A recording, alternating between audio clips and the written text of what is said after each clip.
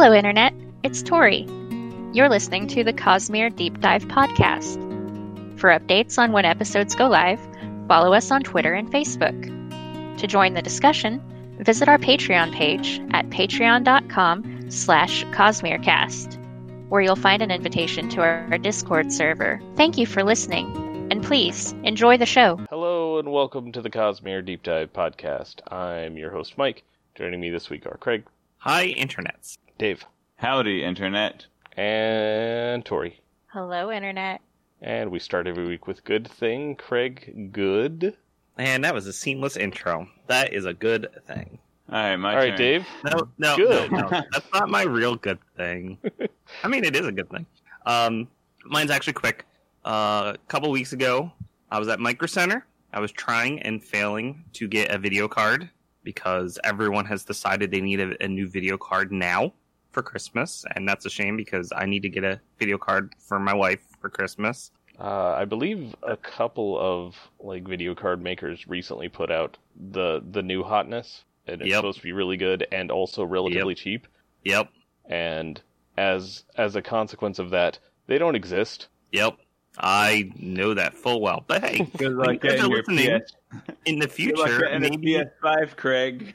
maybe you'll be able to. Well, same thing. PS5s are unable to get, I think. Anyway, I was at Micro Center and I bought a new mechanical keyboard. It was there. It was cheap. It was like $40, maybe 45. I don't know. And if you it's play a Super Red Metroid Dragon? on keyboard, you can just completely deafen everybody you're playing with. I don't do any of those things. Anyway, it's the brand is Red Dragon. I don't know if it's Micro Center exclusive or what. I don't know anything about it. I was there. It was cheap. I'm like, hey, it's a mechanical keyboard. I've been wanting to use one of those.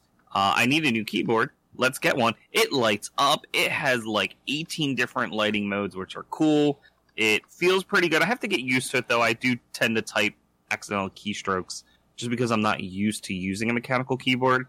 But I'm impressed, and I've only been using it for a few days now. So that is pretty cool. Yeah, I was surprised because I thought mechanical keyboards were going to be expensive. And like I said, when it was $45 American money, I thought that was pretty good. So I'm already impressed. We'll see if in a year it remains so. So, all right. Yeah, I have wanted a mechanical keyboard for a really long time, but I also use a computer after my wife has gone to bed, and yeah, that won't work. So Are those the kinds that go clickety-clack? I love the clickety-clack. I have a Red Dragon keyboard as well. Oh, yeah? Oh, that's cool. Yeah, I got it on Amazon. It's keyboard and mouse together for $30 or $40. The last one I got was a little weird. The backslash button would kind of trigger the enter button, and sometimes the backspace button would as well, which is when you want to hit backspace and it triggers enter, that's a really, really, really bad thing, potentially. Yep. But I've since replaced it with another Red Dragon one. I mean, I probably could have just had that one replaced immediately, but I never got around to it. Then I threw up on that one and bought a new one, and the new one works great. It's a few months ago. that story had a I lot got of a new twists and mouse turns. that is ROG. It's called a ROG Gladius 2. Mouse for Rogue. And it's the same. It lights up, and I thought that was really cool. I'm a dork. I don't know. I just like the I want to make sure there's enough buttons when it comes to my mouse for gaming purposes. And the fact that it lights up, I'm and you can set different lighting modes. I'm like, all right, that's cool. So then I got my keyboard to match it. But man, I really like this keyboard. Do you have the Red Dragon keyboard with all the different you can change the color, there's a rainbow one, and then you can have it flashing, and then you can have it fade in and out, and then you can pick the color, it can be red or green or cyan or yellow or white. Yeah, I really like the aesthetic of this keyboard. Feels really good. Like I said, the last keyboard had that malfunction, but otherwise was fantastic. And this is just the one I had before, but not broken, so it's good. I'm doing a different lighting mode every day. Aside from that one critical point of failure, where super I threw good. up on it. Oh, yeah. All right, so Dave, your good thing this week is that time you threw up on your keyboard? No, although that was a fun night. But It sounds like it. I was playing Phasmophobia, and it was a Revenant, and I did die. Anyway, my good thing this week is a different game. It's a game that's been out for quite a few years. I bought it a few years ago, and I'm only just now getting around to playing it. It is called Hollow Knight. I've been playing it since less than a week ago, and I have 35 plus hours in it. And it is just a beautiful, gorgeous, magnificent game. I would say best video game I've played since Baba Is You. And since they're not really comparable, if they're not really comparable in gameplay, that's a great GIF. Thank you for unlocking. They're not really comparable, the two games. So, like, and you know how much I love Baba Is You, so that's how amazing this game is, how much I've been blown away by it. Not even finished. I'm not even done, like, the first, like, main quest that the game gives you. Right off the bat, aesthetics are amazing. Just the graphics are gorgeous. The quote voice acting is just so lovely, you guys. I love the voice. They don't even say real words. It's all gibberish, but it's just beautifully like directed and spoken gibberish. Well, because they have actual inflections and everything. They're telling you something. Exactly. The controls are just like, the controls are insanely precise in a good way. Like, when you press jump, you jump until you let go of jump, and then you begin to descend. When you press forward, like, having played many different games, and my favorite game is Super Metroid, which also has really precise, tight controls, but it's like less floaty than Super Metroid too, so it's also really good. Like, there's just some really good kind of hidden mechanics that you can work through as you go as well. So mechanically, really fun game. The challenge is there. I'm not finding certain parts as difficult as other people may have, but I'm getting to a point in the game where, like, even the exploration part of the game is tough. Like, the boss fights can be kind of tough, but the game gives you the resources you need to explore safely. Like, it's fast versus fun, I guess. Like, you can try to go and explore things kind of recklessly, or you can take your time and be careful, and you can alternate between the two. Like, I'll basically just kind of plow through enemies and spikes and stuff and get hit a bunch and be reckless until I'm, like, low on resources. And then, like, basically the game gives you a healing mechanic right off the bat as soon as you start the game, and you can charge your healing spell just by attacking enemies. Like, you don't even have to kill enemies to be able to heal. Like, you just have to hit them a couple times to heal health back. So, like, it's really lenient in the exploration side mechanically, but then, the challenge comes more in the boss fights. And the story, I'm only, like, sort of getting into the story part of the game so far. It kind of, like, it's one of the games that's kind of, like, drops you in and lets you really feel the game, before throwing exposition or any kind of story at you. And I really appreciate that as well. Just fantastic game. 35 hours in it. I'm probably going to try to full clear it and then start playing randomizers. It's just amazing. Hollow Knight, if you've never heard of it. And Rowanlock posted a GIF, which is really awesome. Hey, wait, Bug Kid has arms? Anyway, that's my good thing. All right. So Hollow Knight is, along with, I would say Ori, like one of the best Metroidvanias to happen in the last decade. Man, I need to play Ori. That's on my to-do list. Same. We should play it at the same time. We could do. I mean, I got some time. Maybe we could. Oh, I don't know. Blind race. Oh, yeah, we want to do like a race. I don't want to do a blind race. No, I don't want to do a race. Blind race. Just enjoy it. It's the kind of game that I wouldn't want to try to get through quickly. Blind asynchronous race. And Ori's really well known for its soundtrack as well. Hollow Knight has really good music that really fits the aesthetic. I'm avoiding actually sitting down and listening to the original soundtrack for Hollow Knight. I'm looking forward to enjoying it after I beat the game. I wouldn't say that it's like top tier, like it's not Cave Story or Undertale level, but it is really good and it fits the aesthetic amazingly. All right, so my good thing this week is really quick. It is currently the month of December as of the time of recording. And right now, McDonald's has holiday pies, which are their standard pie crust filled with a vanilla custard and topped with sprinkles, and it's delicious. That sounds delicious. Right, yeah. And getting them this month took me 3 separate attempts. Why? From 3 separate McDonald's. Oh, they're just out? the first place had it on the menu I could see, but not the menu the cashier could see. Oh. And I didn't feel like making a case of it. The second place was just out, and then, yeah, the third place had them. And I was expecting to have more trouble with it at the third place, but I was like, yeah, could I get 4 holiday pies? And they're like, yeah. Nice. You want anything else? Nope, just holiday pies. No, I got a didn't know Coke. that was a thing. I mean, McDonald's generally has, like, apple pies all the time, and then there's, like, a seasonal pie that, like, swaps out. But the seasonal currently is holiday for the month of December, and it's delicious. So that was my good thing. Tori, Nice. good?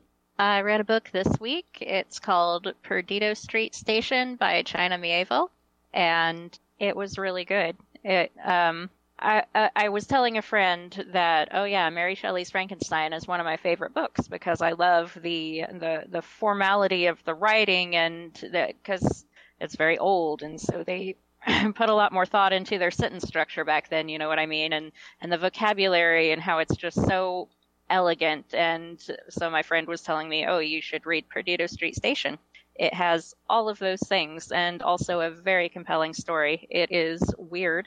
It's about a scientist who's doing experiments with flight, and so he is studying creatures that fly, and somehow through the underground he gets slipped this caterpillar, which actually evolves into a dangerous animal, and he didn't know it as he was studying it, and so events kind of unfurl. But just the descriptions were amazing. Like, I had to break out the dictionary several times as I was reading it, which is very unusual for me. But you read it for the descriptions of the city it takes place in, not so much for the story. It was really good, you guys. All right. Anybody got anything for that? I'll take your silence that's going to be cut out of the final edit as a no.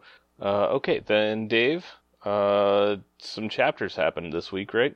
Oh yeah. Maybe I even read some. I might have even possibly read Brandon Sanderson's Words of Radiance, chapters 29 through 34, concluding part 2. Wait. Is it Just a Brandon guess. Sanderson's or is it Shalon's book, Words of Radiance?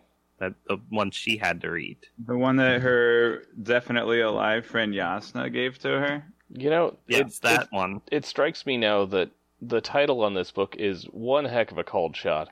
When you say it as Brandon Sanderson's Words of Radiance, like, yeah, these are really good words, you guys. He wrote them. Like, Brandon Technically, Sanderson's maybe, I guess. really, really good book. You're gonna like this, you guys. Yeah. Brandon Sanderson's Words of Radiance. Words of Radiance. All right, chapters 29 through 34. We're finishing up part 2 today. Chapter 29, Rule of Blood. Sadius is still a jerk. Amaram is a slightly less jerk. And then new scene, Adeline is faking. So we get another Sadius viewpoint. Not the first. But, you know, it's just Sadius being a jerk, trying to plot against everything that our heroes are striving for. And we do get Sadius, and I remember Amaram is actually in Sadius's army, even though he likes Dalinar, he's friends with Dalinar, but he's in Sadius's camp. And, you know, something about this chapter gave me the impression that, like, Amaram at least thinks that what he's doing is noble. I mean, really, like, he's probably, outside of, you know, murdering all of Kaladin's friends, is probably not that bad of a guy. That's the impression I got from this scene, and I don't even remember Adeline being in this chapter. So Adeline is faking what? I don't remember. Just duels. Craig. Oh yeah, he's the duels. It was the duels. Yeah, they're watching. Right. Sadius That's right. They're watching. Sadius is watching Adeline duel, and he's like, "There's no way Adeline's bad." Oh my gosh, you guys! There's no way Adeline's this bad. And there you have it. Chapter 29, Rule of Blood. So, if you remember Denth saying everyone's the hero of their own story sort of thing. I thought you said that. Well, that's the message that Denth was trying to get across. That was the Jason Mewes one, right? Not. Yeah. Yeah, I remember. Okay. You mean that time when Denth was lying? All the time. He lies all the time. But it's the same thing. Like, Amaram has a reason for doing what he does, and he thinks he is doing what's best for their whole society is like, oh, don't trust dark guys. Like, dark guys aren't worthy to be protecting the kingdom or whatever. And like, Kaladin proved himself by defeating and killing a shard bearer, but like, Kaladin's dudes didn't do that, so we can't trust Kaladin's dudes with a blade, and yeah, no one's gonna believe that Kaladin gave up a shard, so Adolin, or rather Amaram, still has to project something credible. I don't know. So like, he's still a jerk, but slightly less of a jerk in my eyes after his interaction with Sadeas. That's about it for chapter 29. I do appreciate that we have some shorter chapters in the last couple of weeks, so it's easier for me to break down throughout the week. But unfortunately, Adolin was in this chapter. Yeah, it was. I don't think Adolin even was a viewpoint. It was just Sadeas the whole time. But yeah. There you go. Unfortunately, it means less like big old long string of bullet points and then me forgetting what's happening halfway through the chapter. But fortunately for you guys, I'm going to make a little bit more sense, or unfortunately, depending on how you look at it. I mean, I enjoy the ones where you forget and then you read your own bullet point, you laugh at it because it's funny to you. You have no idea what it has to do with, but you laugh at your own bullet point. Those are entertaining for me personally. I don't know about anybody else. Oh, we try to reach a wide variety of, different tastes in this podcast, maybe. Anything else about chapter 29? Walk me through Adolin's duel. Which one was that one? It's the one where he won. He's dueling Erniv. Whatever Tori says, that's the correct pronunciation. Iraniv. And he's of course playing it easy, so that way people think that Adolin's an easy person to duel against. Like, yeah, I could totally win against him. Some of the stronger people, because that's the whole idea. Is he has to go from the bottom up because nobody wants to duel with him. Because he's still Jenny from the block. Like, he's dueling well, but he's trying to make it look like he's just under Iraniv's skill level, so that when he wins, it looks like, oh, it was just luck. So we should try fighting him ourselves because we're going to do better than him. Like, it was all luck. Yeah, but Sadeas is onto him, so rip that idea. Sadeas I really like in this chapter how you see Sadeas and his wife together. They're pretty cute together. They're a good couple. Little couple moments, yeah. I like the humanizing scenes like that. Yeah, not as good as Cornifer and Iselda from Hollow Knight, but still they're humanizing our villains. What? Who does that? Brandon Sanderson Johnson. All right, so how about chapter 30? Chapter 30, Nature Blushing. Gaz fan art. Shallan is kind of strange. That was from the actual the Who makes Gaz fan art? Really? Shallan does.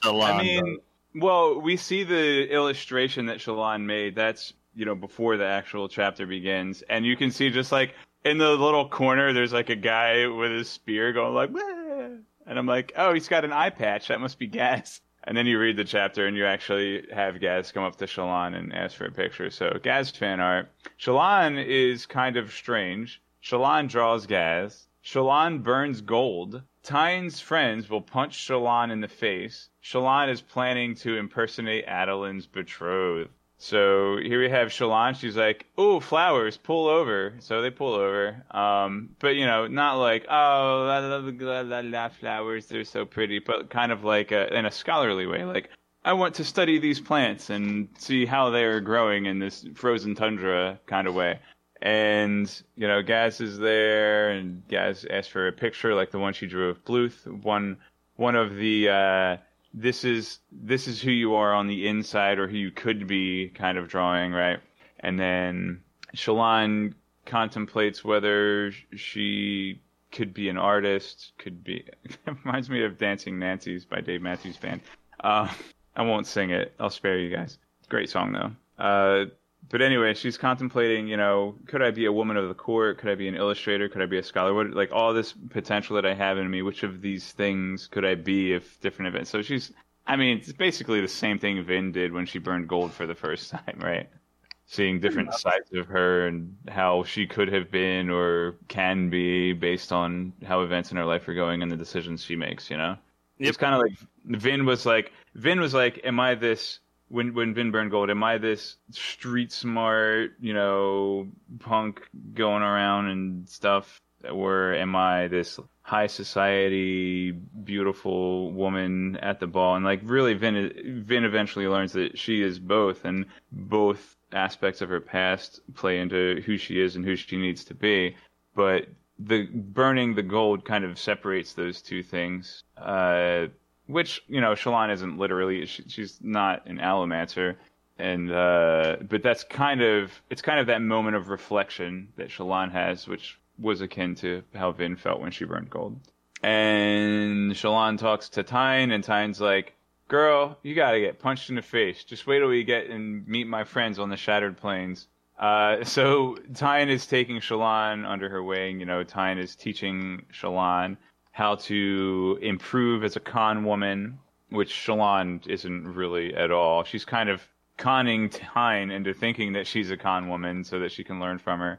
But Tyne is just like, sometimes you just gotta roll up your sleeve, even your safe sleeve. That's not the saying we have. That's just from a gotta different do secret stuff sometimes. And sometimes you have to... So she's being a con artist, just the mark is a different person than what Tyne thinks. Yeah, we'll see what happens to Tyne pretty soon. I guarantee it happens before the end of book 2, or part 2. And anyway, it was just kind of funny. She's like, Tyne's like, oh, you gotta meet my friends. And then sometimes you just gotta, like, life's gonna punch you in the face sometime. Like, kind of back to back, she says those two things. So, like, I'm imagining this scene where Tyne literally introduces Shallan to her friends in the Shattered Plane, and they actually punch her in the face. That would be pretty funny. And then Shallan lets Tyne in on the con that she has planned on the Shattered Plains. Shallan is going to impersonate Adolin's betrothed, or Adolin, or Adolin, or however you pronounce it. And obviously, Shallan really is Adolin's betrothed. Tyne doesn't know it, but Tyne's like, that's a good con. You could pass off as that. And that's kind of where we leave off at chapter 30. Isn't that the perfect con, though? Well, not really, because... Pretending to be the person that you actually are. I've never managed it. Yeah. All right, Dave. I have a thought experiment for you. All right, you brought up some similarities between Vin burning gold and Shallan drawing fan art and thinking about herself, right? Yeah. All right. With your knowledge of the Cosmere and investiture and how magic works, tie those together. See if you can make them work on a meta level within the framework of the magic system. It reminds me of Dune. Dune? Dune is not, to the best of my knowledge, in the Cosmere yet. we have not tied that in. What a great crossover, though. Give us time. So... Hold on. Do you remember... Hold on. Dune is one of the major inspirations for the Wheel of Time, which Brandon finished. There's a character named Set in the Wheel of Time. There's also a character named Set in Way of Kings. Wheel of Time is part of the Cosmere. Dune is part of the Cosmere. Go. No, that's too weak. We've done People it. can have the same name. And this is a Half-Life reference. All right. So, do you guys...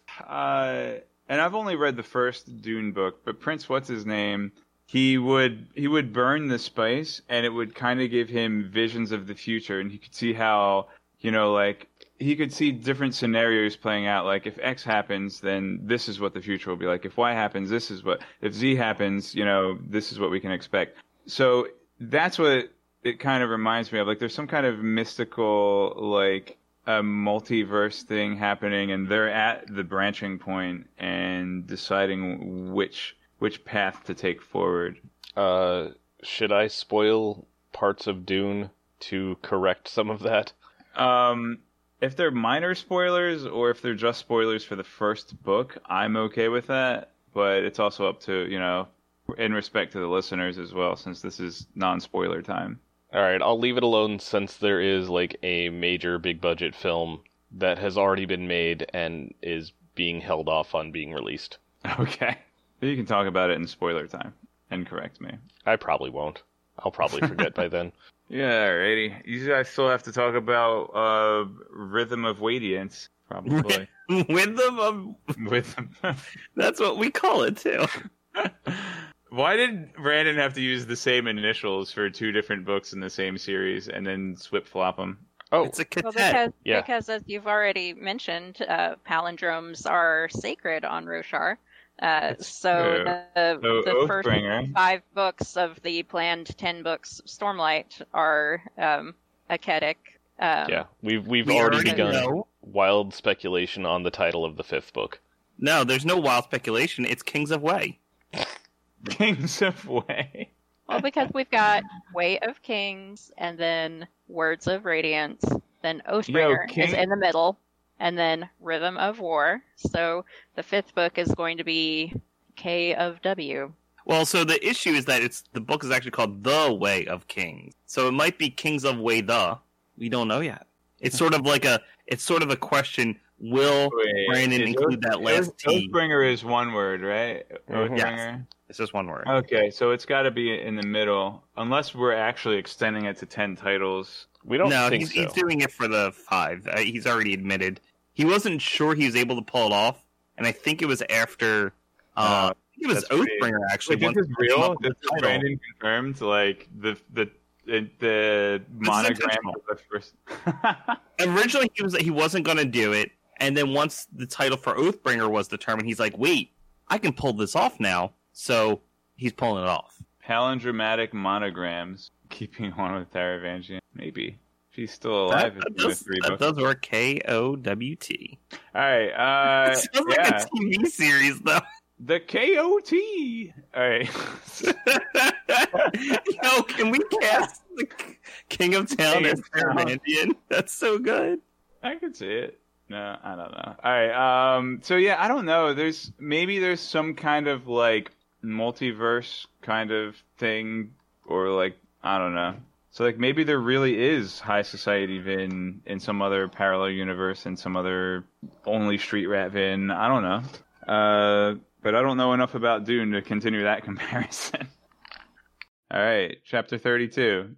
Is that what you were looking for, Mike? Close enough. Or, maybe it has something to do with how truth is relative in the cognitive realm. So, like, maybe it's like a cognitive realm thing, Burning Gold, and, Shallan representing people in a slightly different light. Alright, chapter 32. Sure. The one who hates. Wait, How about what chapter did we talk about 31? in chapter 31? Chapter 31, The Stillness Before. Smoke form, which, by the way, I thought smoke form was a new form mentioned here, but when I started to type smoke form, my autocomplete spren started typing smoke form. So we probably did hear about smoke form before. Yeah, so this one was weird because it was in an epigraph on chapter 25 as well. So, Well, there have been a Smoke Form couple was mentioned repeats. there, but I think it's a They- different song that we're doing. Yeah, they moved on from the Song of Listing a few chapters ago, so... Smoke Form is back and better than ever. I would also like to Alright. point out that smoke form is also a sword form for dueling. Maybe that's why my autocomplete spren knew it. There But are maybe not. 10. Well, there's one for each essence, right? Yeah, so like Is there each, a blood? So there's a blood form? presumably. I don't think we've seen it yet. But like there's stone stance, I guess it's smoke stance. It's Smoke Stance, yeah. Yeah. So there's smoke forms, I guess, is like the rogue job. Kaladin? But this is a Shallan chapter. Starspren. Pit. Drynet. Hanavinar. Dead? So this is a Shallan chapter. It has Shallan's heading, her icon at the top. But we start off with Kaladin perspective. Whoops. Uh-oh. Gotta hog in on the spotlight there. And we learn about that there are Starspren, which we've talked about in Discord a little bit, and I was like, why aren't Starspren just Flamespren, but Star's also not slightly like fire? They're like, I don't know. That just reminded me of a discussion we had in Discord, so I wrote it down. And Pitt, I think Pitt is one of the people Kaladin's putting in charge of training one of the other bridge crews. Forget. And he comes in and he gets some stew. And something else happens in the Kaladin section. Oh man, you better believe it. I don't think Dave knows. Here, I'm going to quote the Coppermine summary. Shout outs to Coppermine. Again, the best wiki for all of Brandon Sanderson stuff. Memory Alpha. Rock chases off a man trying to draw sketches of the bridgemen. Ding, ding, ding. Who is that man? Dave, who is that man? Hoyd? Nope. But you're close. I'm close with Hoyd. Yes. Who's close to Hoyd? It's another world hopper. Oh. We have mentioned him before. He draws maps. Demo? It's Naj. Oh man, I should have known that. Okay. Remember a few chapters ago he's a guy that like does that works with Mrs. R's and I forget her name, but Chris, right. He's the guy that works with Chris and she owes him a new jacket. I remember. Yeah. If you remember several chapters ago there was like an art splash page of the Bridgman tattoos. Yeah. This is him getting that. Yep. Oh, that's fantastic. Yeah, I missed that detail. That's really, I was like, at first I thought it was like, Shallan didn't get here yet. Oh wait, it says this was an Ardent drawing these pictures, and I'm just like, yeah, whatever. I guess Ardent's whatever. But yeah, oh man, that's cool. I'm glad you pointed that out. It's a nice little touch. I think we mentioned before, but Nas is from Threnody, which you are now familiar with. Is that the Witches and Werewolves Ghost World? Shades. Yeah. Ghost, yeah. Which is in a werewolf's world. Shadows for Silence in the Forests of Hell. And that one. Yep. The one, the book where I cast Pee Wee Herman. I remember. And then he made me look up the werewolf vampire, not werewolf, and it was Pee Wee Herman, and it was a great death scene. It's the best death scene. I guess that's where I got werewolf. My mind kind of jumped like 4 steps as I was trying to think of it. Because in the show there was a werewolf? I mean, I don't know. Played by Seth Green? I didn't actually know Seth Green was in that show. Okay. He plays a werewolf. Today you learned. Yeah. So the Pit, this is the Pit guy. And then we go over to Shallan, and she uses this cuss word, dry nuts, and Tyne's like, you don't know what that means, haha. I'm going to corrupt you, girl. Don't use sailor talk, because I want to be the one to corrupt you. And then Hanavanar? Who's that? Hanavanar? Whoever that is. That's the king of Yakaved that was killed. That's right. So that's the king of Yakaved. And yeah, apparently the assassin in white went on some murdering spree. I wonder who hired him. And then... so we're kind of clueless on the exact status of Shallan's house, what kind of pressures they're going to be under, because there's this vacuum of power, and a lot's going on in Yakaved right now, because the king is dead, and that's the end of chapter 31. It's a lot of time just, trying to teach Shallan how she's going to have to do things that are going to make her uncomfortable, and she's going to have to learn with them. And actually... Shallan's just kind of like, how do you know I haven't already had to do, things that were uncomfortable and such? And we do know a little bit about Shallan's past. Not all the details, but we know that she's maybe responsible for her mother's death. She also has a shard blade, wherever that came from, and so forth. So, yeah. We're going to learn more about Shallan as the book progresses, I'm sure. But it's not been all blossoms and sunshine. Or, what is that? Blossoms and cake is the term that she uses in this chapter. She's like, what makes you think my life's been all blossoms and cake? It's interesting that they have blossoms on this planet. Trying to think how that would work, because presumably most of the plants wouldn't need to flower in order to propagate themselves. Like, my picture of the planet has always been, at least non-Shinovar, of course, it's been very, like, sparse in vegetation. Like, we have grass that hides. They come from rock buds, right? So I don't imagine the ground is covered. I felt like it's mostly rocky. Well, with the shattered plains are yes. extremely like sparse in vegetation, which Shallan Right. notes, but like other places aren't. But it's all weird. It's it's hard all to picture. weird. You know plants.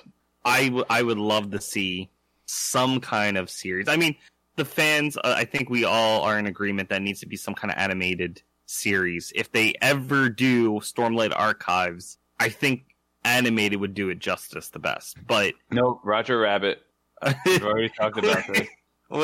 you want to make it like Roger Rabbit, where we have live action mixed with animation? Yeah. Indeed, because Nightblood needs to be animated. Oh yeah, clearly. Nightblood is every animated. Disney character has a Warner Brothers counterpart that is on the screen for the exact same amount of time, because that was contractually required. But we weren't talking about Warbreaker. We were talking about Stormlight Archives, and I think the that Spren needs to are be animated. Yeah, for Warbreaker, I wanted almost entirely live action, and then any sort of breath stuff to be like badly CGI'd. like 80s CGI. Like Nice. yeah, like really, really, really obvious and bad CGI. Straight out Labyrinth. Oh, so good. And no, I feel like Where's that would CGI in actually Labyrinth? work really well. What? Yeah. I What? don't remember there being CGI. Well, in it's not Labyrinth. CGI, it's practical effects, but still. It's puppetry. It's It's Jim Henson Exactly puppetry. not CGI. No, well, they have like, isn't there like fake fireworks or something on screen at one point? That's not There's CGI. That's just a second semi-transparent. Oh my god, I'm just saying visual effects. It will be CGI when they do it because that's how they do it now. But back in the day, it was just visual post editing effects. All right, let's pretend that Craig didn't talk. Dave, please continue. Chapter No, 32. The One Who Hates. Spren betrayed listeners. Which is funny because the humans betrayed the Spren. Just a never-ending triangle. Meanie Kaladin. Why are you gonna betray Sylphrena? Kaladin dreams of being a storm, then wakes up and walks out into the storm. Sylphrena is bugging the heck out. Time to go. Sphere lanterns drained of stormlight. No, not Beld, my favorite character. Zeth disarms Kaladin. Dalinar catches a shard blade like it's a chasm fiend's leg. Zeth and Kaladin are defenestrated. Yeah, so High Storm's coming. Bodyguard Kaladin on the job, dozing off, and he has a dream that he's a High Storm, and then he wakes up, and Adon's like, falling asleep, bridge boy? And then Kaladin's like, I'm gonna walk out onto the balcony in this High Storm. And so Frenna's out there, she's like, what's going on? He's coming around. And Kaladin's like, something's up with Sylphrena. And it's like, guys, we got to get out of here. And then they're like, oh, what are you talking about? What's going on? And we're like, Sylphrena is his Spidey sense. And so it's like, instinct. So he walks in on Navani and Dalinar, or whatever they do during high storms. Nobody knows. And then, well, actually, no, I think Elhokar's in there with him. And they're like, what's the meaning of this? And Kaladin's like, gotta go. So then they start leaving. And then good old Assassin in White, Zeth, shows up and actually kills my favorite character. What was his name? Beld. Beld, yeah. Beldra. What's his name? So Kaladin sends a couple guards ahead, so he's got like a forward guard trying to lead the way out, and Zeth encounters them and kills Beld. And Elhokar, goes back, the king and Zeth, and then Dalinar's like, if you want Elhokar, you're gonna have to get through me. And Zeth is like, I don't want Elhokar, I came to kill you, Dalinar. And they're like, so Dalinar, Adolin, and and Kaladin are trying to take on Zeth here, and like, freaking Dalinar. Zeth is bringing his shard blade down on Dalinar, and Dalinar catches it between his hands like it's a freaking chasm fiend's leg, right? And remember, Dalinar doesn't have a shard blade or even shard plate anymore, so yeah, pretty tough guy, I gotta say. Kaladin is sliced in the arm by Zeth's shard blade, so that turns all gray and oops, can't use the arm anymore for the rest of your life, Kaladin. Oh no. You'll never hold a spear again. And then Dalinar distracts Zeth, and Kaladin's like, "Blah!" and then bashes into him, and then they both like fly out the window, and that's the end of chapter 32. Pretty exciting. This was the fight you predicted from the beginning of the book, I think. From the end of last book, yes. Yep. Here we are. Was it everything you hoped for? Not quite. Because I was actually thinking that there would be like a more trained Kaladin in a 1v1 fight against Szeth, but this is a 3v1 where Szeth absolutely has the upper hand in this fight. And he's only kind of like he gets distracted. I forget exactly why he got distracted. Szeth doesn't work on your timetable, man. Szeth OP. He's attacking now. Nerf, please. Yeah. He 1v3'd him. He didn't even have his ult. I actually understand that reference. Yeah, that's chapter 32 for you. Cool, exciting stuff. But at least the king got away. Well, yeah, but Szeth wasn't after the king. Although Seth's target did survive this chapter, so yeah. So since we ended that chapter on a cliffhanger, that's the final chapter for the week, right? No, we're actually going to follow right up with Kaladin and Szeth in chapter 33, Burdens. Oh no, we didn't make Dave hang on a chasm hanger for a week. Chapter 33, Burdens. I blame Kaladin. Kaladin is still disarmed. Sh sounds, eh? Kaladin is rearmed. Szeth is not truthless? Szeth runs, and Kaladin falls asleep. Kaladin needs to do something. Yeah. Kaladin and Szeth survive the fall out of the 50-story window, and Szeth starts saying something, I assume, in his native Shin language, and it sounds like a bunch of sh sounds, and it sounds like Dalinar wants to be married to him. It was just interesting, because it's like, this Shin language is a bunch of sh sounds, and that's all we get, for Dalinar's wife's name is sh, right? So I was like, I wonder, maybe Dalinar's wife is actually Shin. Who knows? His former wife, who I think's dead. I don't remember. All right, so Kaladin is able to use Stormlight. Neither does Dalinar. Kaladin is able to use Stormlight to heal his soul-severed arm and bring life back to it in excruciating pain. So my theory of having to go into the cognitive realm and reattach limbs might still be true. But Stormlight kind of bypasses that necessity. Anyways, so Szeth is like, how you heal that arm? And Kaladin's like, same as you. I'm a wind runner. And Szeth is like, I'm a wind runner? They called me a truthless. Hold on, I need to go think about this. And he goes and runs away. And Szeth... You need to go look at his character sheet. I thought I had more skill points. I thought I had a higher attack bonus. I think I should have hit Dalinar that time. Hold on, we got to retcon this whole combat. All right, so what happened here is Szeth is actually running a homebrew that didn't need to happen because there's already a class that does all the things he wanted to do. His DM just screwed up by not knowing the game well enough, and they homebrewed it, but they didn't need to. That is very accurate, actually. I like this analogy. So who called him truthless? Oh, that's the name of the homebrew. His DM.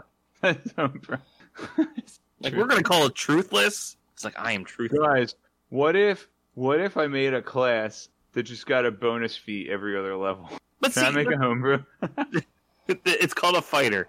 But yeah, that's the thing. And it's like they stapled it with this oath stone, so it's like you have to do what other people say. Like the DM thought you needed penalties to do this. Right, yeah. So maybe he doesn't need to follow his oathstone, which I was actually thinking. I was like, this whole thing, like maybe Szeth doesn't actually have to obey the oathstone if he's not it. Like, I assume that the oathstone is some sort of punishment for being truthless, right? So we'll see. But then he runs off. Kaladin, exhausted from the fight, collapses, and then Sylphrena wakes him up. Kaladin needs to do something. Whatever. I don't remember. 38 days. Oh, and Adolin also notices that Kaladin's able to move his arm. He's like, I could have sworn Kaladin got chopped in the arm with that soul blade. And he starts to get a little suspicious, but then kind of catches himself. He's like, no, you can't be paranoid like your uncle or cousin. Cousin King. And then we get another note, 38 days, the end of all nations. And then Kaladin goes off to see to Beld's corpse, and he finds another body that he thinks is dead. He turns it over, and it's Haber. And Haber is hobbled, severed from the thighs down with the sharp blade, which I guess isn't technically hobbled because he wouldn't be able to walk at all. So unless he maybe could walk on his knees. It's pretty hobbly if you ask me. And that's the end of chapter 33. All right. I think you have 3 minutes for the last chapter. Chapter 3 minutes. 34. Blossoms and Cake. Shallan's High Prince might be dead. Can Shallan obtain clemency for Vata and his men? Silly talking pen. Yasna's not dead. Yasna had a ward named Shallan Davar. Oh, hey, there's Yasna's voice now. Told ya, winky face emoji. Tyne, GG. Would you like? The listeners don't get it, but it is a good joke. Would you like to meet the Ghost Bloods? YES. End of part 2. All right. I think you missed the big thing that happens here. No, that was it. Tyne, GG. All right, you have 2 minutes left. Run us through this chapter and then go away. All right, so Blossoms and Cake. Shallan is meeting with Tyne, and because Tyne is getting a message from her contacts via Spanreed, and going, we don't know if Shallan's High Prince is still alive. We don't know, and Shallan's going through like, what's going to happen to my family? Is this going to be good for them, bad for them? Is there going to be too much vying for power for people to worry about their debts and so forth?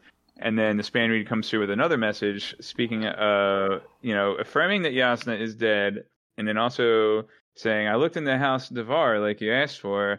They had a daughter that was Yasna's ward, and her name was Shallan.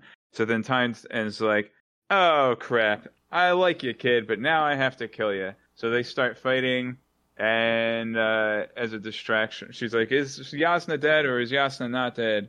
And then Pattern impersonates Yasna's voice, and then he runs off to get help from the deserters. And Yasna pulls out her shard blade and kills Tyne in the fight. And then, deserters and such, was it Vata and everybody show up. They're like, oh, we heard a voice say to come help, and it was it the voice of the Almighty, and we came to help, and they wouldn't let us in, and we heard you screaming, so we fought our way through, and oh, you have a shard blade, and you've already killed Tyne. What are your orders now? So hopefully Shallan can keep her word in regards to Vata and getting clemency for them. Wonder if it might end up with her having to give up her shard blade. I don't know. And then the Spanreed comes through. Yeah, right. The Spanreed is continuing to. She has to put new paper into the fax machine, and it starts printing out. Would you like to meet the Ghost Bloods? And Shallan switches the Spanreed over and says, yes, I would like to meet the Ghost Bloods. And there we have it. That's the end of part 2. And since it was on the opposite page of the last page of part 2, I got to see who the viewpoint characters are going to be for the interludes coming up. So we get Eshonai again, and Zahel, whose name I think I should remember. Is that Shallan's brother? No, he's the swordmaster that was the teaching. Swordmaster. Okay. And Talon, also known as Talon Stonethinue, or whatever his name is. Talon Stonesinew. That dude with the scar. That ain't Harry Potter. Yes, exactly. Well, there's a constellation named after his scar or something. Shaped like a lightning bolt. Talon Scar? Yeah. So, all right. You said you had things to do at 1 o'clock. It is after 1 o'clock. Go away. All right. This concludes it, guys. I'll see you next week with some interludes. Bye, Dave. Bye. Bye, Dave.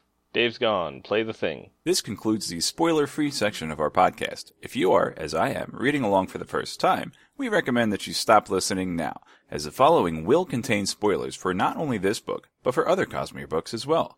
There may also be general spoilers from any other source material. Spoilers begin now. All right. What do we got for Words of Radiance? Hey, Mike, what do I got? Rords of Radiance. Well, you probably have something comparing Burning Gold to Shallan using her light weaving to draw fan art that has something to do with the cognitive realm. Yes, Yep. Craig, enlighten us. Well, I talked about this before. Many times. Guys gotta take notes. You're gonna be tested on this in the future. Identity. It's all identity. I don't know if Dave is gonna really pick up on this stuff because we don't really understand what identity is until I really feel like we don't get a good talk about connection identity until like I want to say there's something in Era 2 Mistborn that Bands goes of into Mourning. it a little bit. Yeah, Bands of Mourning deals a lot with connection, not so much identity. it mentions that you have to remove your identity in order to tap the. Yeah. It's weird. We'll talk about it when we get to that book. But I think I've mentioned it before, but the Mistborn series thus far has been like the 100 level classes in various concepts of the Cosmere of investiture. Yeah. And then Stormlight is like the 200 and 300 level of same. I'm looking forward to the book that deals with fortune because I need to know more about how that works. All we know is Hoyd uses it to be in the right place at the right time. I'm gonna call some of Era 3 for that. But so identity is the way Gold and Malatium works. Gold specifically, you look into your identity and you can actually see. I mean, it's not just identity because it's about. I think Dave mentioned it, the choices that you've made in the past and how you can have a different identity. It's whatever I guess your identity considers your biggest choice to have been because you only get to see the one. Yeah. And It's very similar to in Emperor Soul. It's the same thing where you can look into an object's history and you can sort of identify one of those major decisions to make it be something else. There we go. So, Emperor's Soul is the big one for identity. Yeah. Okay.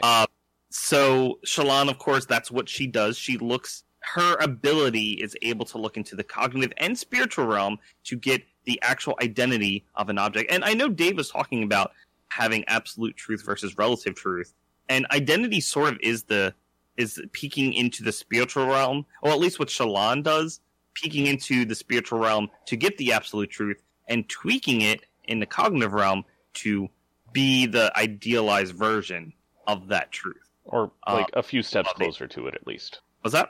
A few steps closer to it, at least. Sure.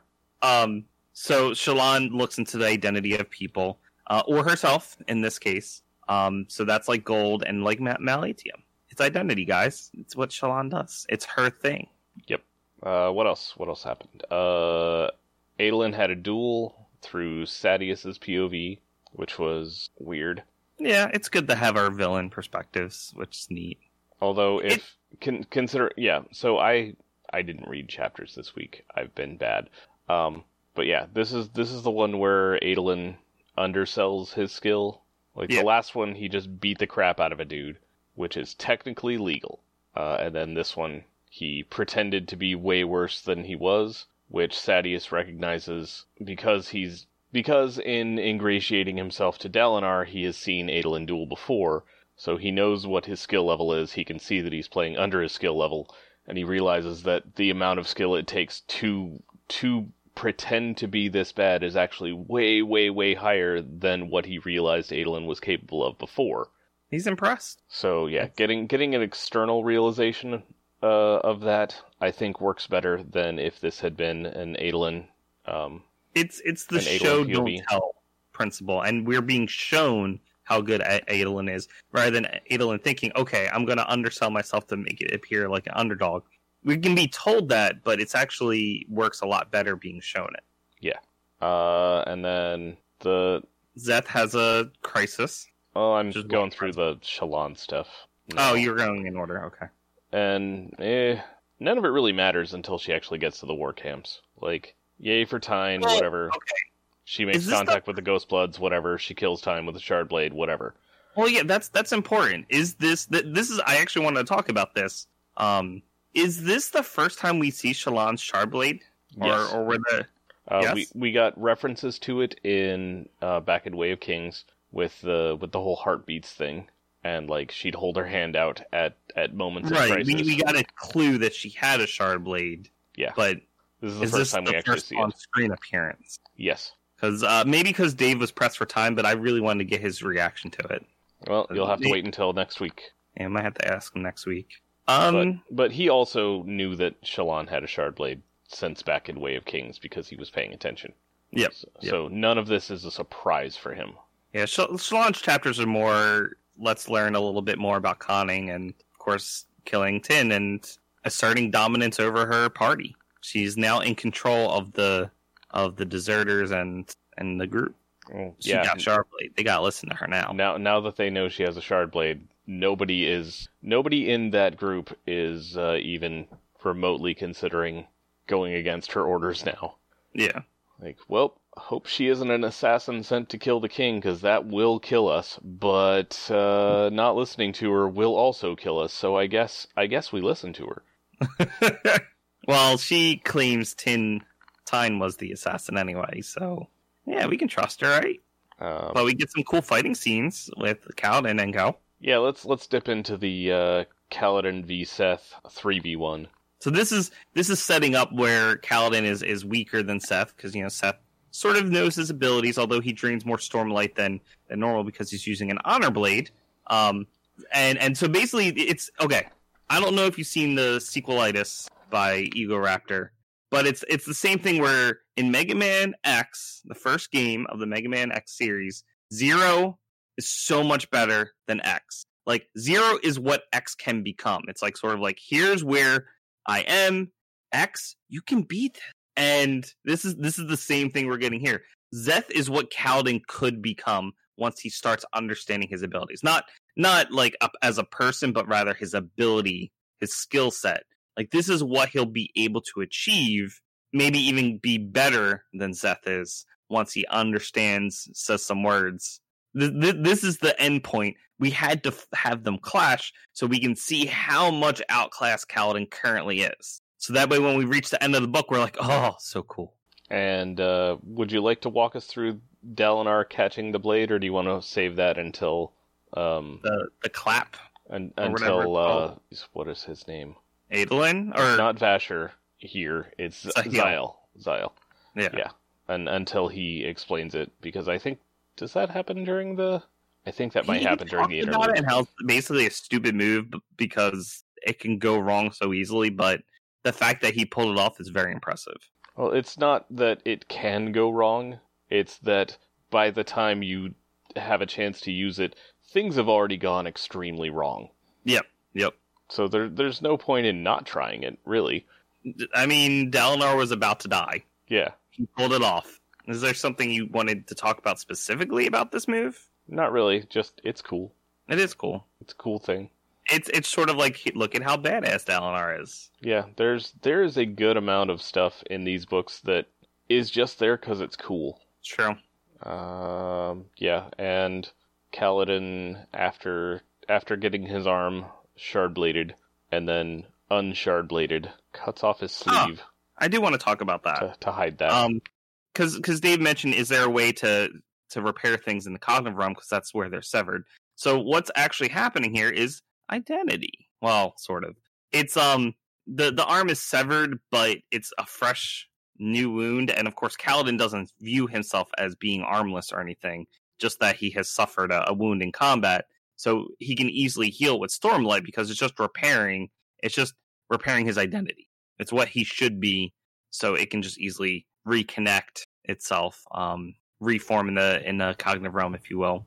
Oh, I would like to note that later on in Oathbringer, once Haber, I believe, starts squiring, yes, he is also able to heal his legs, and that is some months later, I believe. Yep. So it's really a question of, do you view this as yourself? Like, is this part of your identity being this way? And most of the people we've seen, it's not part of the identity because they've just recently suffered the wounds. It's sort of why healing works the way it does, because it's based on identity. If you view yourself as armless, then that's just what you're going to be like. But if you're like the Lopin and always view yourself as having 2 arms, you get 2 arms. It's the return. It's what the return do in Warbreaker. It's all about identity, man. Mm-hmm. I think that's all I had for these chapters. Tori, did you have anything? No, I didn't have anything. You've been extra special quiet this week. Kind of got a sore throat going on right now. Sorry to hear that. Feel better, Tori. Been saving it for when we talk about River of War. Speaking of, I think we're gonna do that. So, Tori, would you like to walk us through part 4, including the last round of interludes? Indeed, I will. And that last round of interludes is really short. But before that, chapters. Part 4. In flashbacks, we see Ulim the Voidspren playing Vinley like a fiddle, corrupting her for odium, ultimately orchestrating Gavilar's assassination, introducing her people to Voidspren. The last flashback has her coming to regret her actions, knowing they will leave her people utterly destroyed. So there was also some Eshonai in there, but I didn't really talk about that. So this is sort of like a big thing, because we always got little snippets of Gavilar and what was sort of happening at the feast. And I always assumed it was just he wanted to bring back the gods, but this is sort of the catalyst of why he was bringing back the gods. Somehow Gavilar was told that bringing back the Singer's gods would also bring back the Knight's Radiance, which is sort of his goal, Gavilar's goal. So this is sort of where that information came from. It came from, what's that? Her name? The weird name, Asherwin or whatever? Ashartwan? I forget her name. You mean the probably Terrace person who, now that I'm thinking about it, is probably a Ghostblood and was probably set to engineer all of this? Ghostblood, though? Really? Because I thought the Ghostbloods hate Sons of Honor. It seems weird that they would be the ones who help them at this instance. Okay, but the Ghostbloods... The Ghostbloods helped... If Axendweth was a Ghostblood, they were helping the listeners, singers, the Parsh people. Yes, singers. Okay, so the Ghostbloods want to take Stormlight off of Roshar, right? Like, that's their goal in the Rosharan system. Okay. They can't do that as long as the Oath Pact is in play. Yeah. So in order for them to reach their goal, the Oath Pact has to go away. It's already been weakened, so... But they don't want the planet destroyed. Like, from what we've seen, the Ghostbloods aren't necessarily anti-Roshar. No.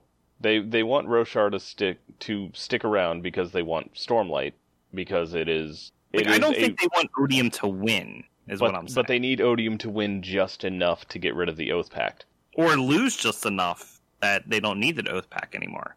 In either case, they need to force a confrontation. Okay. Yes. So you think she's an agent of the Ghostbloods to set that up. Either way, that's the whole point. Gavilar got this information ultimately through Ulim and that lady. That is my guess, yes. Okay. Because of information we get later regarding the likely identity of Thydakar. But I think that's a part 5 thing, so we'll hold off on that. Tori, please continue. Okay. Well, that was the flashback stuff. In the present, Kaladin is pretty hurt from the events of part 3, and healing isn't working properly with the tower being corrupted. He die-hard, two-hearted. Right. Wit visits him in a vision and tells him the best bedtime story about a dog and a dragon. That's right.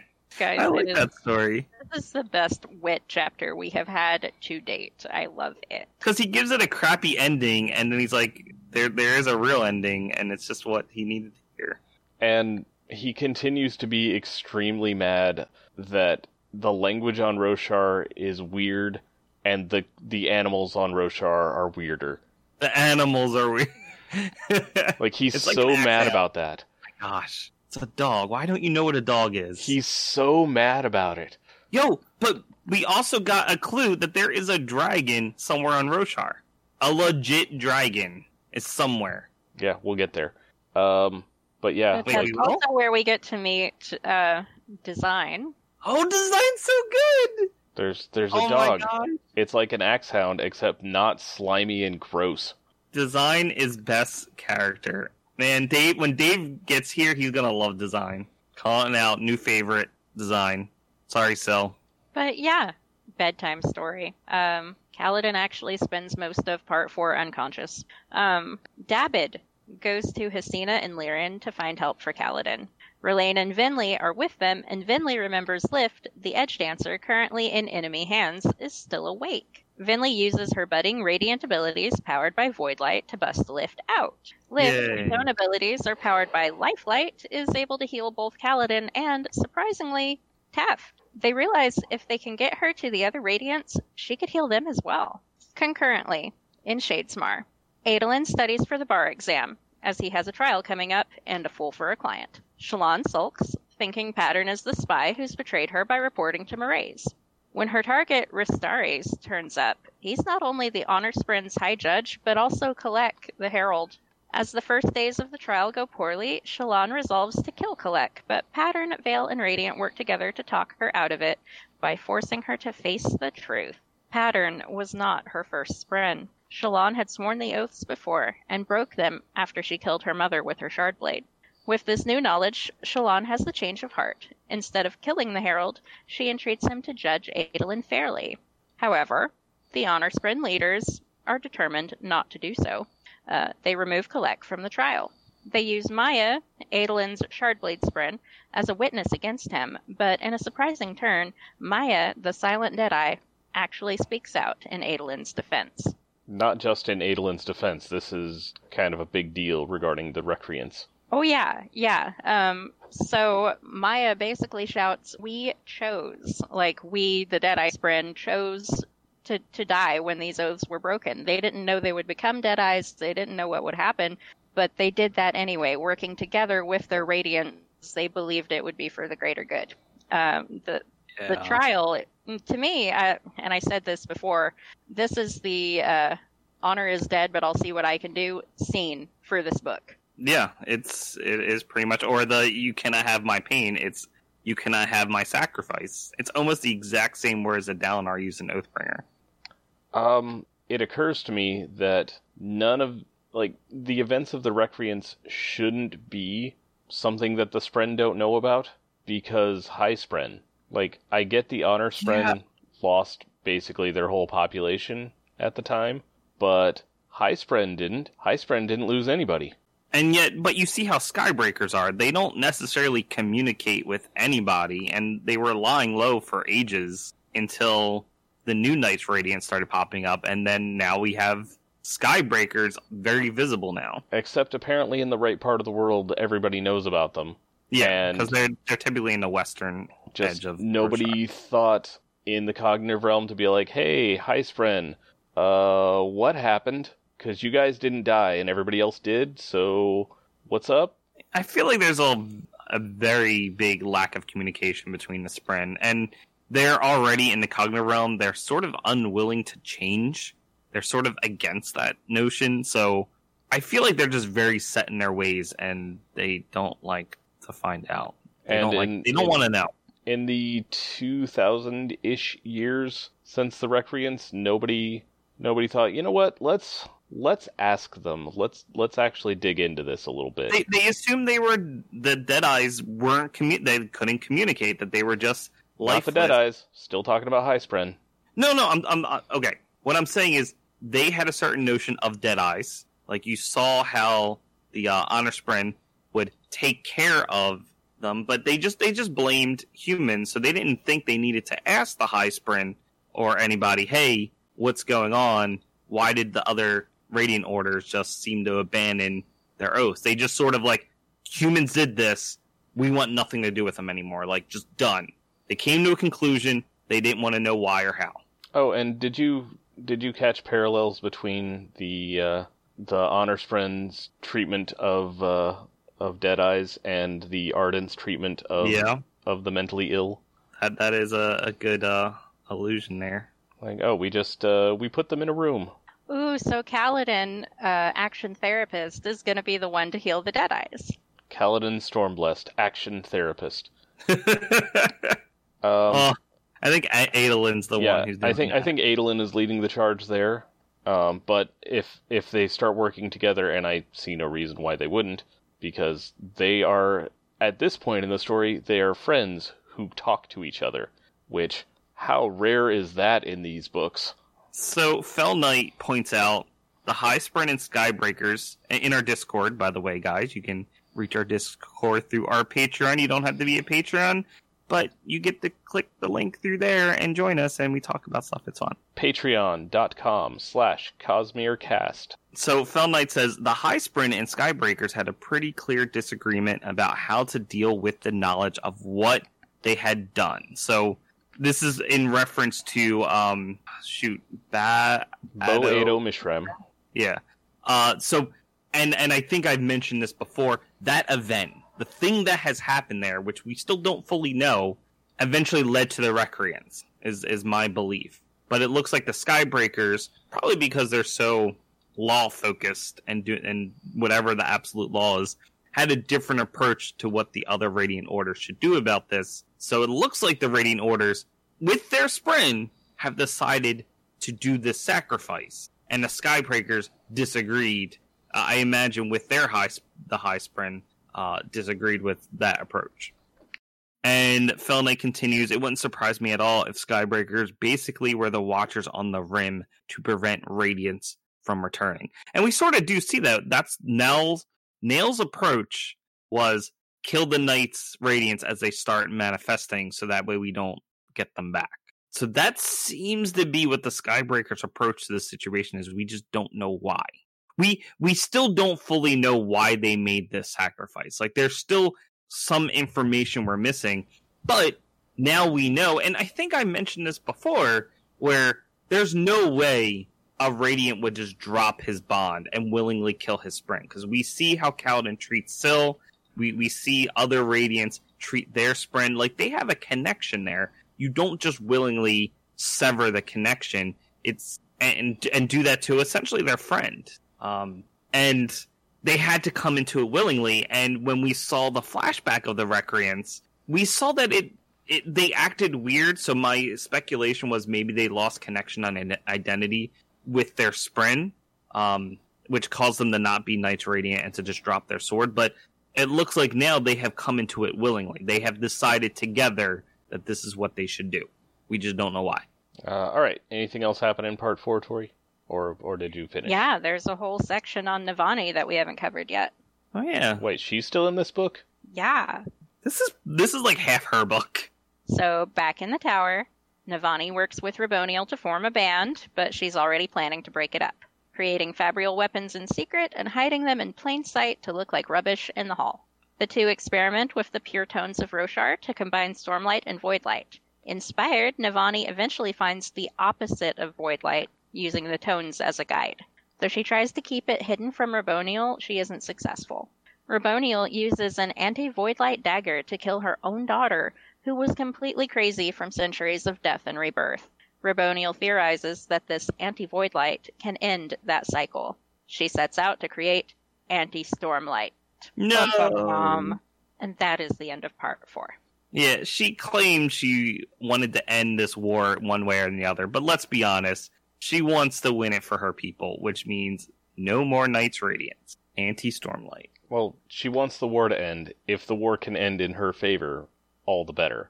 Yep. Yeah, she kind of led Navani to believe that if she had access to anti-Voidlight, then they could use it to kill Odium, and then the war would be over. Like, Raboniel didn't care who won as long as the war was over. But then as soon as the anti-Voidlight is discovered, Raboniel's like, no, I actually wanted to create the other thing, and now I know how to do it. Yep. I have to say, I think my favorite character of this book is Navani. In this particular book, there's just so many fun things. Like, she's making these weapons and stuff, and just hiding them in plain sight. Like, it's a different approach. Like, we get warriors and stuff in the book. Like, we have Dalnar, we have Kaladin. They're fighters. Here we have an engineer, making the equipment that, will blow up and do whatever it is that she needs to do. Like that, I don't know. I like this. This is a good approach. This is different.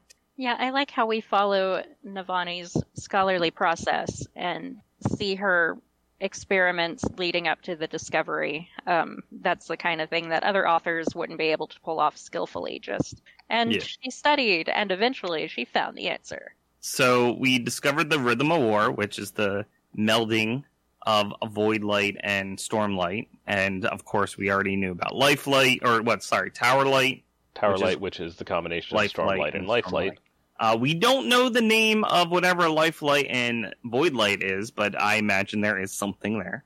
Death and of light. course, so this is I know very little of this because unfortunately I'm not into physics that much, but it's just sort of a sound and how waves work. That the anti-light, anti-void light, anti-storm light, it's an interference pattern. It's a type of sound or melody that can that destroys the wave patterns. So that way it sort of blocks the sound, so to speak. It destroys the wave. That's what this anti-melody is. So it's just sort of a property of how waves work, and then that's what we have. That's what they're coming up with. So I am confused by Lifelight. Why? Okay, so Stormlight, you get it from a high storm. Yeah. Regular thing happens every week or so. And keep in mind, High Storm is the Stormfather, who is a big chunk of honors and power, investiture. Like that's what the Stormfather is. Voidlight, you get it from the Everstorm. Passes every 9 days or so. Which is Odium. Right. And his investiture. Lifelight, you get it by being Lift. Well, so Lift is weird. She was granted from cultivation a way to create her own lifelight. You eat food, you metabolize lifelight. Like, it's just, she has a way to generate her own lifelight. It looks like it's... I have more. Okay. Okay, so Dalinar can open a perpendicularity which connects the physical, cognitive, and spiritual realms. Correct? Yeah. Yeah. All of this should come from the spiritual realm. Correct? Yes. That's where investiture comes from. Because that is the ultimate source of investiture. Yeah. When Dalinar opens a perpendicularity, thus far, all it has done was fill Stormlight. Yep. However, he's only done this near things that are already keyed to take in Stormlight. Okay. That is, Radiance and gems that have previously held Stormlight. To the best of my knowledge, he has never opened a perpendicularity within close range of things that are keyed to Voidlight, although... I think he has, when they fight. I mean, he... Well, so he opens it where he is, which is typically where the Night Radiants are. He doesn't... Right. He's not near fused, so I guess we don't know. Well, but we saw from Navani's experiments that you can have Stormlight and Voidlight in close proximity to each other, and it doesn't do anything unless you literally try to mix them.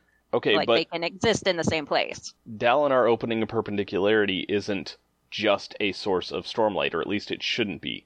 It's a source of spiritual realm energy that then translates into whatever form it is keyed to. Okay. Should be. So why doesn't Dalinar opening a perpendicularity next to the big tower fabrial I'm gonna simplify it. Allow Lifelight, because it's already keyed for that.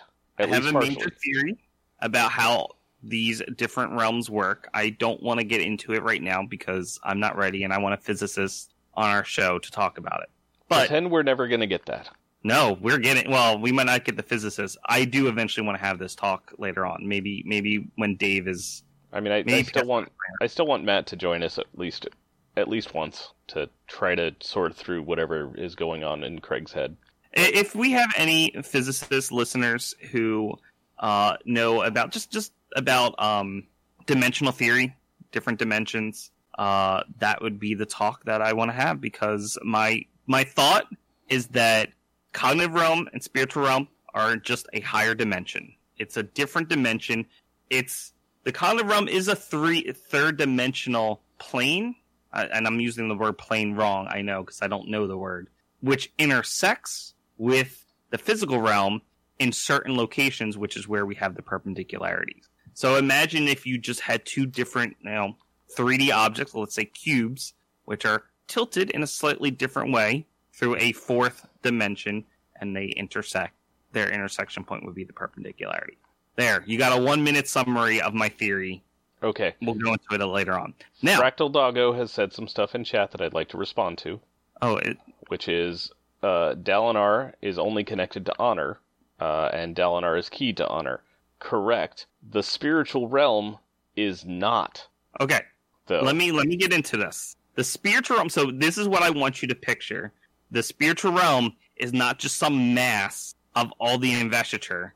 There are pockets of pockets of investiture. They pull in certain locations in this nebulous spiritual realm. When Dalinar opens his perpendicularity, he's opening a pocket, which is where the Stormlight is. He doesn't. It's just the way it is pulled, particularly because of how shards work. It's specifically shards. That's why the Aeon Door is so weird, because they don't really have a sentient shard directing it anymore. So it just pulls, and it's been shoved into the cognitive realm at that.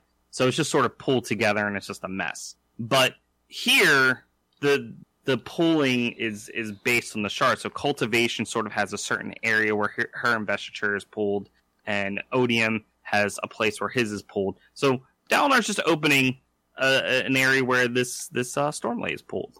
That's all. I love the noises your mechanical keyboard makes there, Craig. Sorry, I'm trying to be quiet. It's hard. Well then, shall I talk about these interludes? Sure. Well, does that explain, Mike, or does that not make sense? Let's talk about the interludes. Okay. Okay. So there are 3, and like I said before, they're really short. They're each only a couple of pages. First, we get Hasina and Liren, and they're cute. I just love the two of them together. The way they play off of each other. They are a long-time married couple, and Hasina is basically talking to Liren about Kaladin and how Liren is being so hard-headed about Kaladin's life choices, and Hasina loves both of them and is just frustrated with her husband. Fractal Doggo says, Hasina has finally had enough of Liren's crap. Yes, that's what's happening. Second interlude in this set, Aiden, who is a kid who lives in the tower and wants to be a windrunner someday, he's a little kid and he's boring. So that was probably the shortest interlude. It's just a man on the street kind of chapter showing you what it's like for someone who's living in the tower during all of this upheaval. But the last interlude, very important. We've got dumb Taravangian again, and he's in his cell and he's feeling hopeless, and Ja Anat shows up and is like, hey, you're still working against Odium, right? What do you need? And Taravangian's like, I need to meet with Odium. And Ja Anat is like, I think I can arrange that. And that was about it for that, too. Very short. I know. See, Taravangian up to something. Did you mention Aiden's interlude? Yeah. I felt like you skipped from Liren over to Taravangian. No, sorry. Aiden was the kid who was boring. Yeah, okay. He was so boring you heard me talk about him and it totally didn't register. That's true. No, I mean, it's cute because we have kind of followed him from earlier in the book when Kaladin was working in the surgery and he was helping a kid who had sprained his ankle. That was this kid. The kid was like, yeah, I jumped down the stairs because I'm practicing for when I'm a windrunner. And Kaladin's like, maybe don't do that until you are a windrunner. My only complaint about him is when I read the chapter, I feel like he's like 8 years old, but then we're told he's like which is like he acts a lot younger than he is. That's my only complaint about him. I don't know if you guys felt that way or just didn't care. Kids are hard to write. They are. He has actual superheroes in front of him, and he wants to be one. Yeah.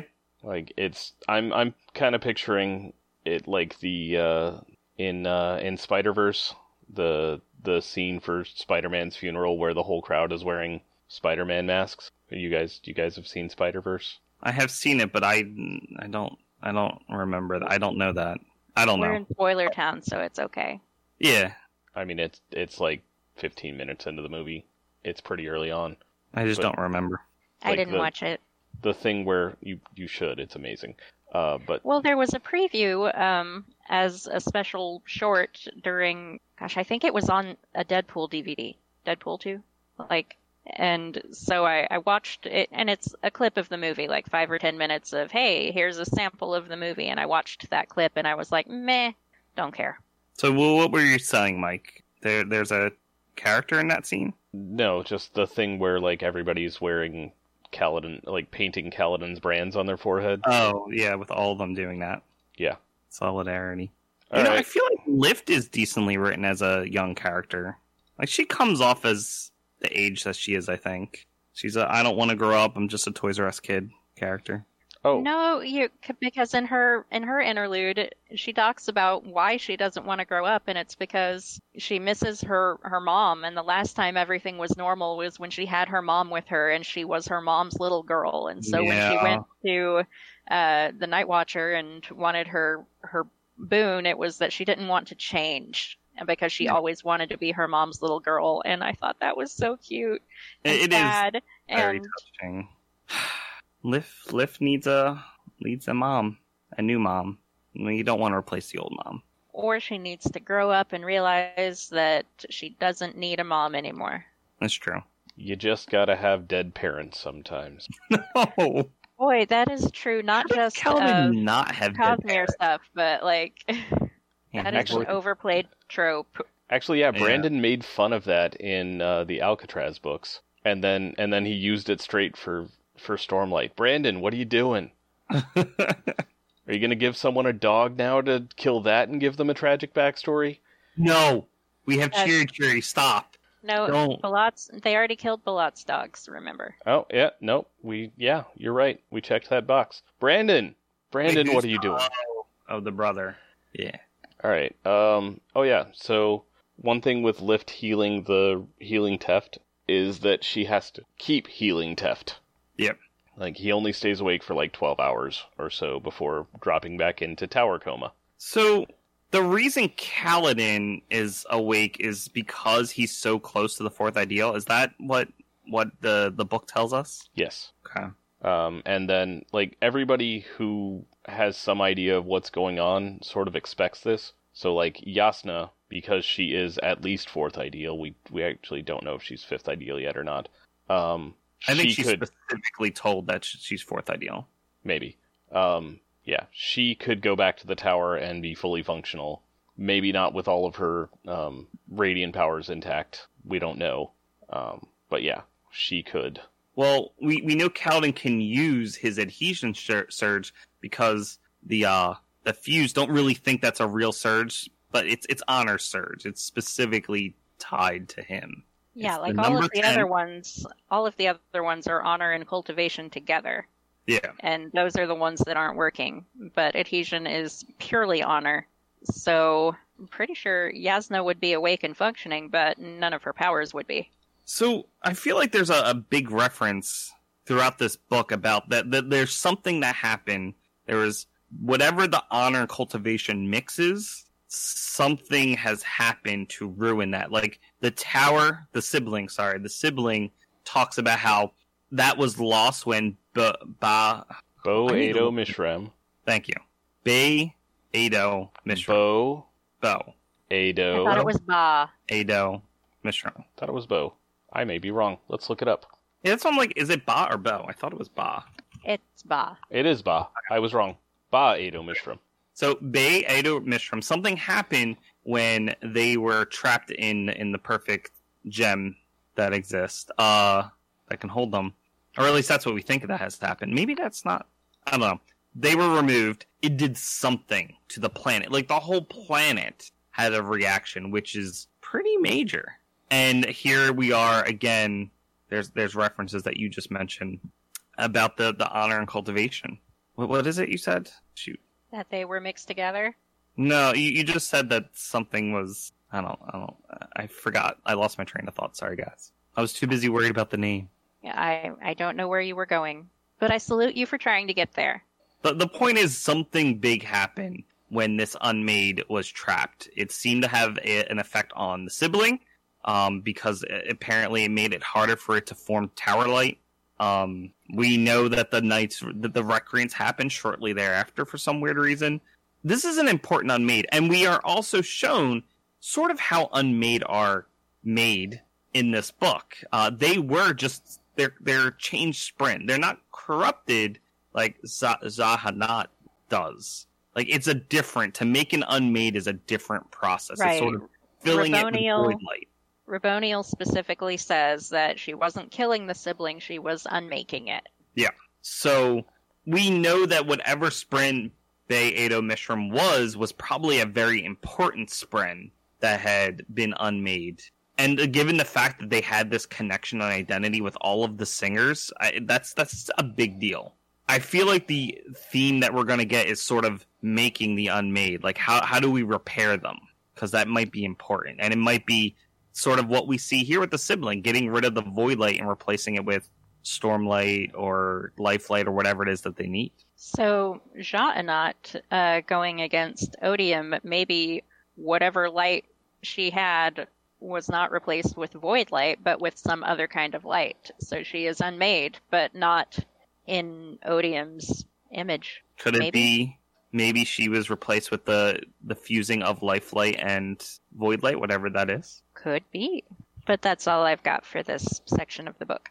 Okay. I still think that the Unmade are, started out as the Spren of the Honor Blades.